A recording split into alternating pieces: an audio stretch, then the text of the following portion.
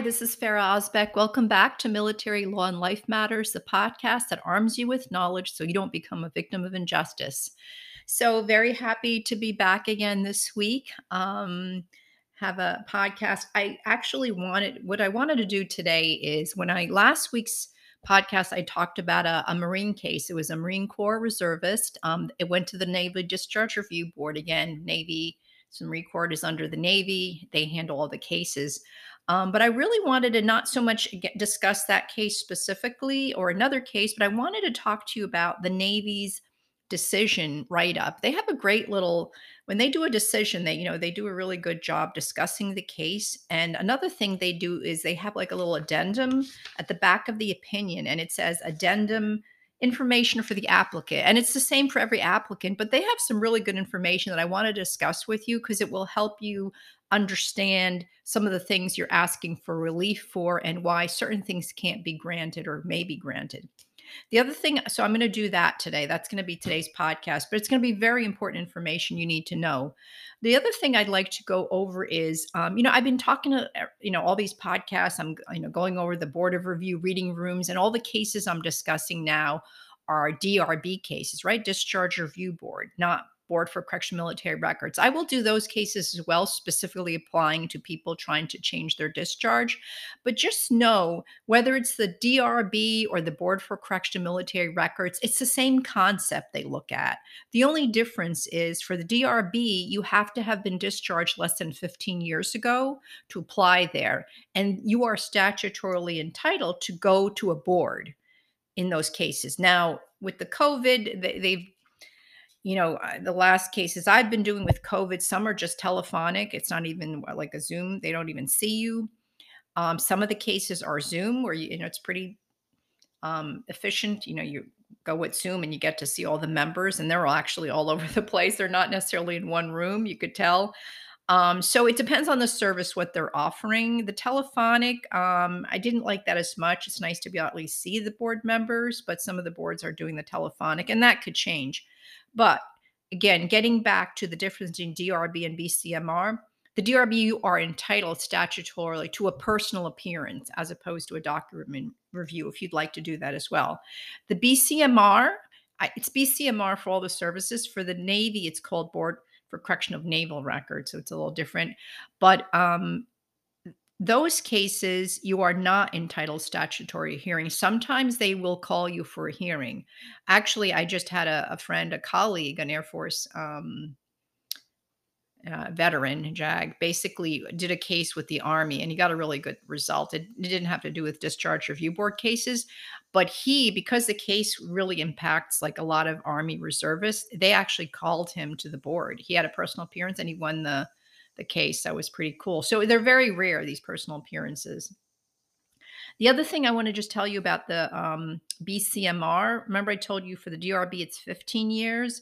For the Board for Correctional Military Records, the criteria, and if you look at the form, it says basically you're entitled to apply if it's been 3 years since you discovered the error or injustice in the case. And if it's been more than 3 years, you get to explain why it's been more. I mean, that's the statute. Again, 15 years is for the correction, the DRB, but BCMR, it says no correction can be made unless the request is made within 3 years after the discovery of the error or injustice.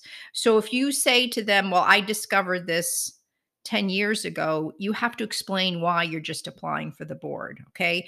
And I will tell you, rarely have I seen cases where they deny it because they find it's in the interest of justice. It says the board may excuse failure to file within 3 years in the interest of justice.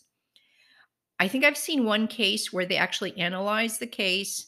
They determined they weren't going to grant it and then said, by the way, it's been more than 3 years, because I think they didn't want to go into all the detail of addressing all the issues. There's a lot of issues the guy brought up. But I've never seen a case other than that. And even that case, they did address the merits of the case. It's just they didn't give like a 20-page answer. They always look at those cases. Again, I've never seen one they said, oh, too bad. You discovered this more than 3 years ago. We're not looking at it. They look at it because they say, well, if we don't look at it, we're not going to know if there's a case. So that's an aside of that. There's a little confusion on that. So I wanted to tell you that. But the 3-year thing, just so you know, it applies to, let's say you went to the DRB and you lost. You lost in the document review, you lost in the personal appearance, and your decision, let's say your decision was January, the decision from the Army was January 1st, 2020. DRB personal, you lost. They denied it. Then you technically have, right? You discovered the error. The error, they made an error but not ruling your favor. You have 3 years from then, right? 2023. If you don't, I mean, not 2023. Yeah, yeah, 2023, I guess. Wow, that's 2020, 2023. So if you don't apply before 2023, that means the 3 years have passed, but you could still explain why you didn't, and they'll probably accept it. So hope that makes sense. Okay, going to this Marine case where the Army actually, and they granted in part, they granted that reservist case. And the reason they granted it again is because he submitted some evidence. He submitted something to try to explain why he missed these 19 drills. If you haven't listened to, if this is kind of not making sense, please, go ahead and listen to the last week's episode because it'll give you more clarity. But the reason I'm discussing this is when you submit an application, you have to submit stuff to them, to the board, to tell them why there's an error, injustice, inequity, blah, blah, blah. Otherwise, they're not going to, dig in the thing and say, oh, you didn't find it, but here it is. If they see it like off the bat, they may. But the rule is, and this is in every write-up I see, in every service, it says the board presumes regularity in the conduct of governmental affairs unless there's substantial credible evidence to rebut this presumption, to include evidence submitted by the applicant. So it's generally the applicant's going to submit this evidence. They're not going to, there's got to be something the applicant tells them to rebut the presumption, because they're going to assume, okay, the Navy, Army, Air Force discharged you. We presume everything was good. So that's how it works. So you have to present evidence. So when I see cases, and I think I discussed a case like the Air Force, it was denied because the person didn't even say what was unjust about their case. The other thing I wanted to tell you is, again, in this addendum they give to clients, this is really important because here's what they tell you. It's just general info. There's a bunch of stuff they tell you in the addendum that's very important to know. But one is, okay, they're saying that, some people, are applying to us to get their discharges changed because they want service benefits. For example, like VA benefits. You will not get disability benefits from the VA unless you have a general or honorable discharge. You will not get your disability benefits if you have an other than honorable discharge. And what they tell you is, the boards, we don't just change your discharge because you tell us, oh, please change my discharge because I have an OTH and I'm now not getting my benefits because I have some mental health condition or I have very serious injuries that I incurred in Iraq, etc. So they tell you that, so you can't just apply to them and say, please change my discharge because I'm not getting benefits. That may be part of the reason you're doing it, but you have to show them why it was unjust. For example, I had PTSD. That's why I used marijuana. And because of the CURTA guidance and the liberal consideration, this should mitigate my misconduct. And, that's what you explain. You don't say, well, I'm not getting my benefits. They know that. They know if you have an OTH, you're not getting your benefits. But they can't, by law, they can't just grant it to you because of that. They also can't grant it because you say, well, basically, I'm not getting my GI Bill, so I need an honorable discharge. Well, they know that too, right? They know that you need an honorable, but they're not going to grant it based on that. You have to show substantive evidence, substantive evidence of why the discharge was faulty or why there was. Again, for DRB, it's called inequity or impropriety. The other thing, this is really an important one because I get a lot of calls or emails on this. A lot of people, God bless them, they like get discharged and they want to re-enlist. It could be sometimes it's 5 years later, 10 years later, sometimes 15 years. Like they want to re-enlist. They want to serve their country. They loved serving, and they thought wow, I just really want to re-enlist. Sometimes it's like a year later, like right away they want to re-enlist. The one thing you need to know, the discharge review boards, they don't have the authority to just, oh, you're doing really well since you're discharged. We're going to change your RE code to allow you to re-enlist because we're very happy you want to re-enlist and you seem to have skills we need. They can't just do that. Okay. They're not the board to just change your RE code the BCMR are the boards that can technically do that, but it's also very difficult. So I always tell clients the hardest thing to get changed in your DD-214, believe it or not, is the RE code. They might say, "Yeah, wow, this your misconduct. Okay, we're going to change the secretarial authority. Oh, we're going to change your OTH to a general discharge." But the RE code, when they change that, it's basically saying, we're going to allow you to reenlist. And they may not want, based on what happened, they may not believe you're suitable to reenlist. They might say there was some error in justice, but they might still determine. So the RE code is very difficult. Now, the way the RE code is changed is can be changed is if they change your characterization or they change your narrative reason because they believe there was an error. And because it was such a blatant error, they believe if there wasn't this error, you wouldn't have an RE code of like 4 or 3 or 2 something that doesn't allow you enlist. So they believe that's unjust. So they change it based on, well, we're changing your discharge characterization and RE and your narrative reason because it was absolutely unjust. And if it didn't happen, you would have not had this RE code. Does that make sense? So you can't just go in and I'm just changing this. They're not going to change it unless there's some injustice to the discharge. They're not going to change it to allow you enlist. So what they say in this form, this addendum, is they say the discharger is authorized to change the applicant's reenlistment code if related to an accompanying change in discharge characterization or narrative. But this authority is strictly limited to those cases where an applicant's narrative reason or characterization is changed, and that change warrants revision of the previously issued reenlistment code. Again, so it's saying, well, we're changing it because this was unjust, and accordingly, we're going to change your reenlistment code. So they have no authority, the discharge, to just upgrade a discharge for the sole purpose of enhancing reenlistment opportunities. So hope this made sense. I did have a case like that where the person was like honestly wanted to serve so badly, but it was a very difficult case. I'll talk about that in another episode without revealing the client's information. But RE codes are really difficult, especially, I will tell you, especially if you were discharged for a mental health reason.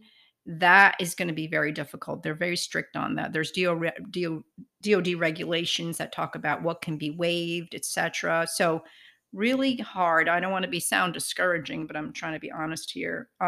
Okay, so I discussed that. The other thing they talk about is like a medical condition. Like it reminds you that if you have some type of medical condition when you were in the service and you were also discharged for misconduct, the medical condition doesn't just take precedence. So just because you had a serious, I don't know, whatever medical condition, and then you also have misconduct, that doesn't take precedence. It's called a dual action. So I talked about it in one of my other podcasts, but those cases go up to the personnel council for each service, and they look at your medical condition, even if it warrants a retirement. Like let's say you were retired for asthma or something, that you got like a retirement. Your asthma is really bad, but then you have misconduct. So then the board weighs that.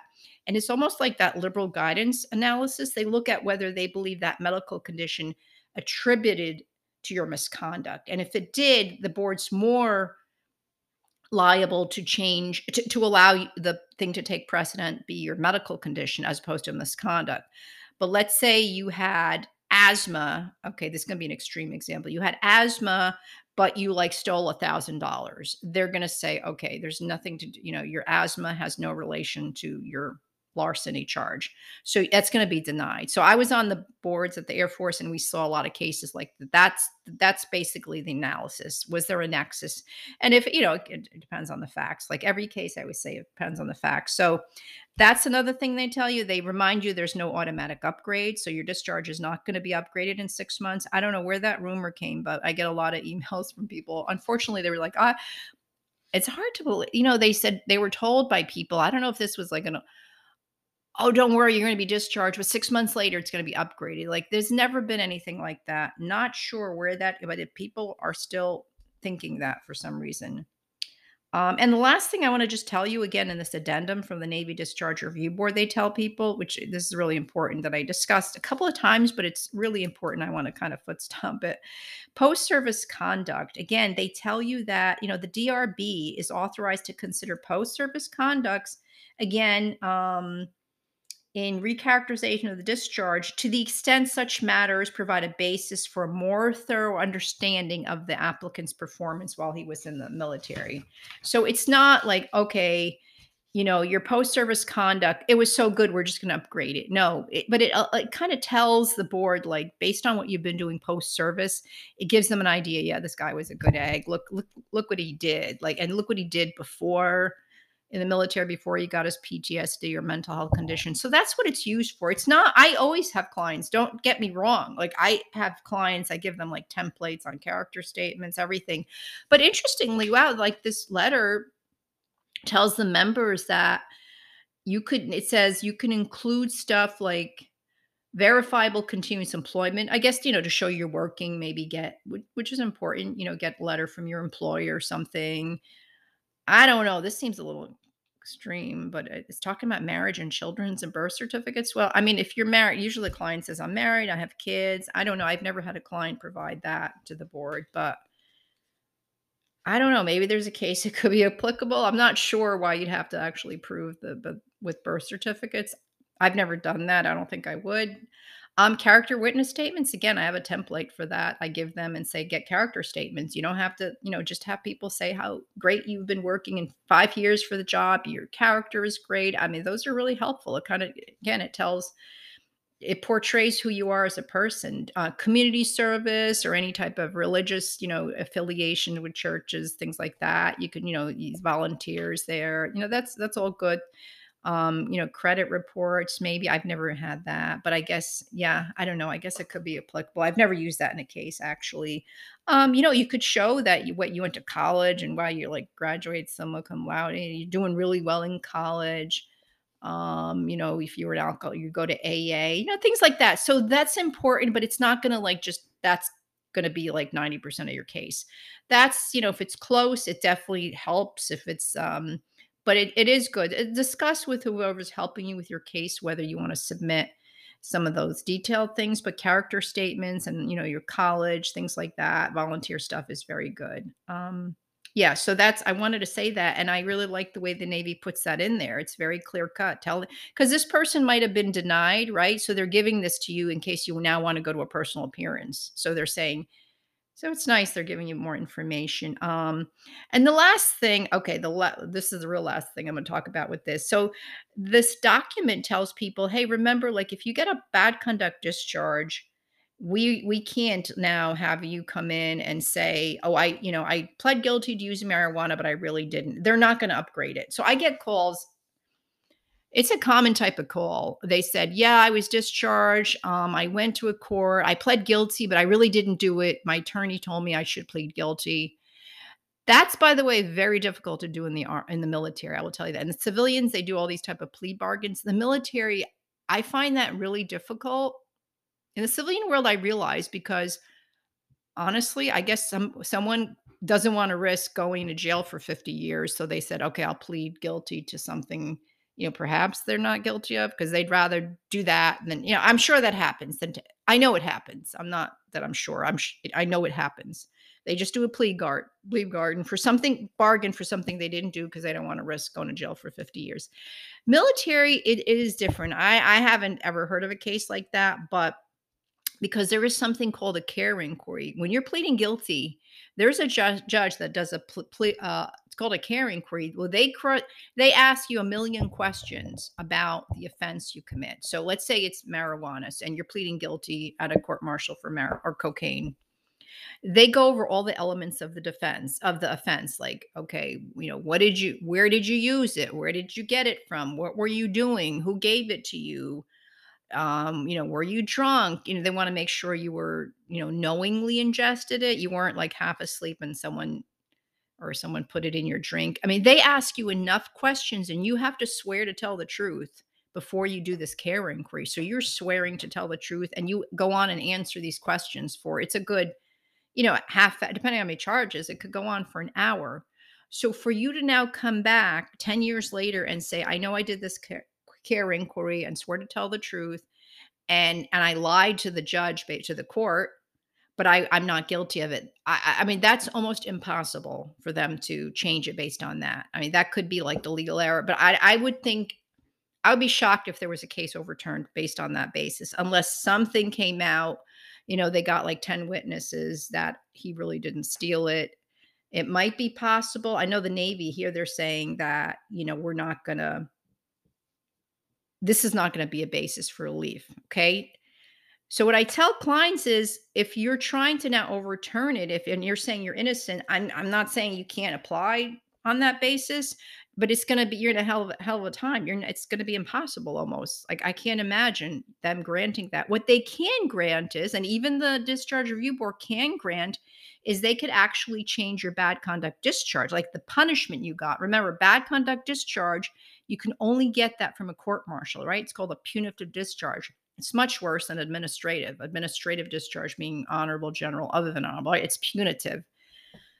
Bad conduct. So if you hear someone got a bad conduct discharge, they were court-martialed. That's the only way you can get it. And then in a general court-martial where there's heavier sentences, there you can get a dishonorable, which is the worst type. And then for an officer, it's dismissal.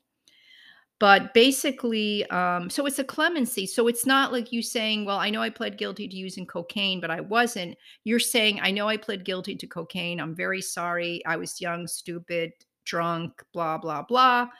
But it's been 20 years. I've been employed with the same company for 20 years. I have great, I got promotions. You don't have to have been employed by one company, but I'm just giving that as an example. Great character letters. I volunteer here, do this, have kids, happily married, all that stuff. That's clemency. And please, I don't want to go to my grave with this bad conduct discharge. That they can look specifically solely at your post conduct for that, as well as you can say all the great things you did while you're in the service other than the use of cocaine. So very good. I want to just go over that because I get a lot of calls on that and I try to tell them and explain to them and they don't know, people call me and say, well, I didn't do it and I want to change it. And I explain, okay, I'm not going to doubt that you didn't do it. You're telling me you really pled guilty to something you did. I'm not doubting that. I'm not going to argue with you that. But I will tell you that you're not going to be able to get it upgraded based on that. I would say 98.9% of the time. I'd be very curious if there was a case ever upgraded based on that.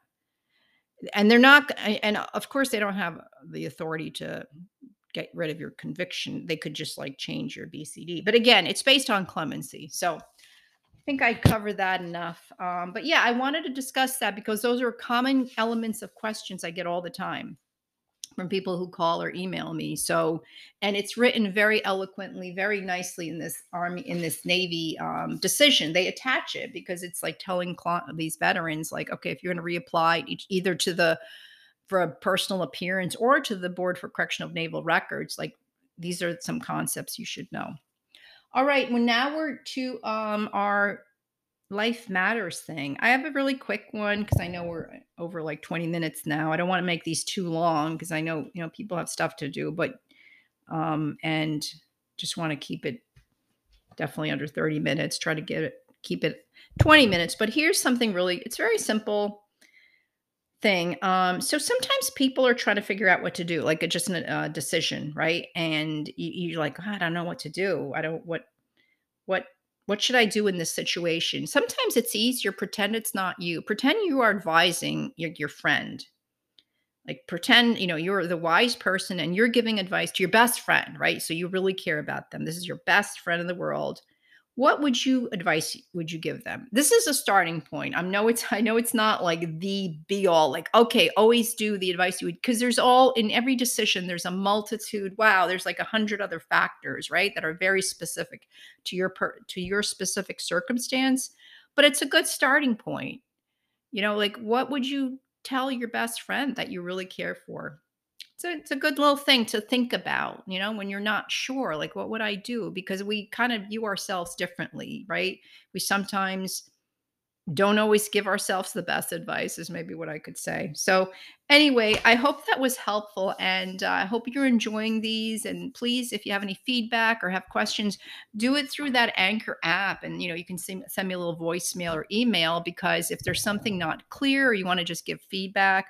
Oh, and by the way, if you don't mind, since I'm resuming these, if you want to go to, this is on iTunes and all that, Apple, iTunes, You could like give it a little review if you want. If you want, you don't have to. No, it takes time to do that. But if you'd like to do that, and I'd like other people to be aware of this podcast. I'm not doing the greatest job advertising. I guess I'll send out some notices through LinkedIn, etc. But anyway, that is all for now. Hope you're enjoying your day. I hope you're doing well. And as I always say, I sincerely believe this. Don't ever, ever give up because there is always hope. Talk to you next time.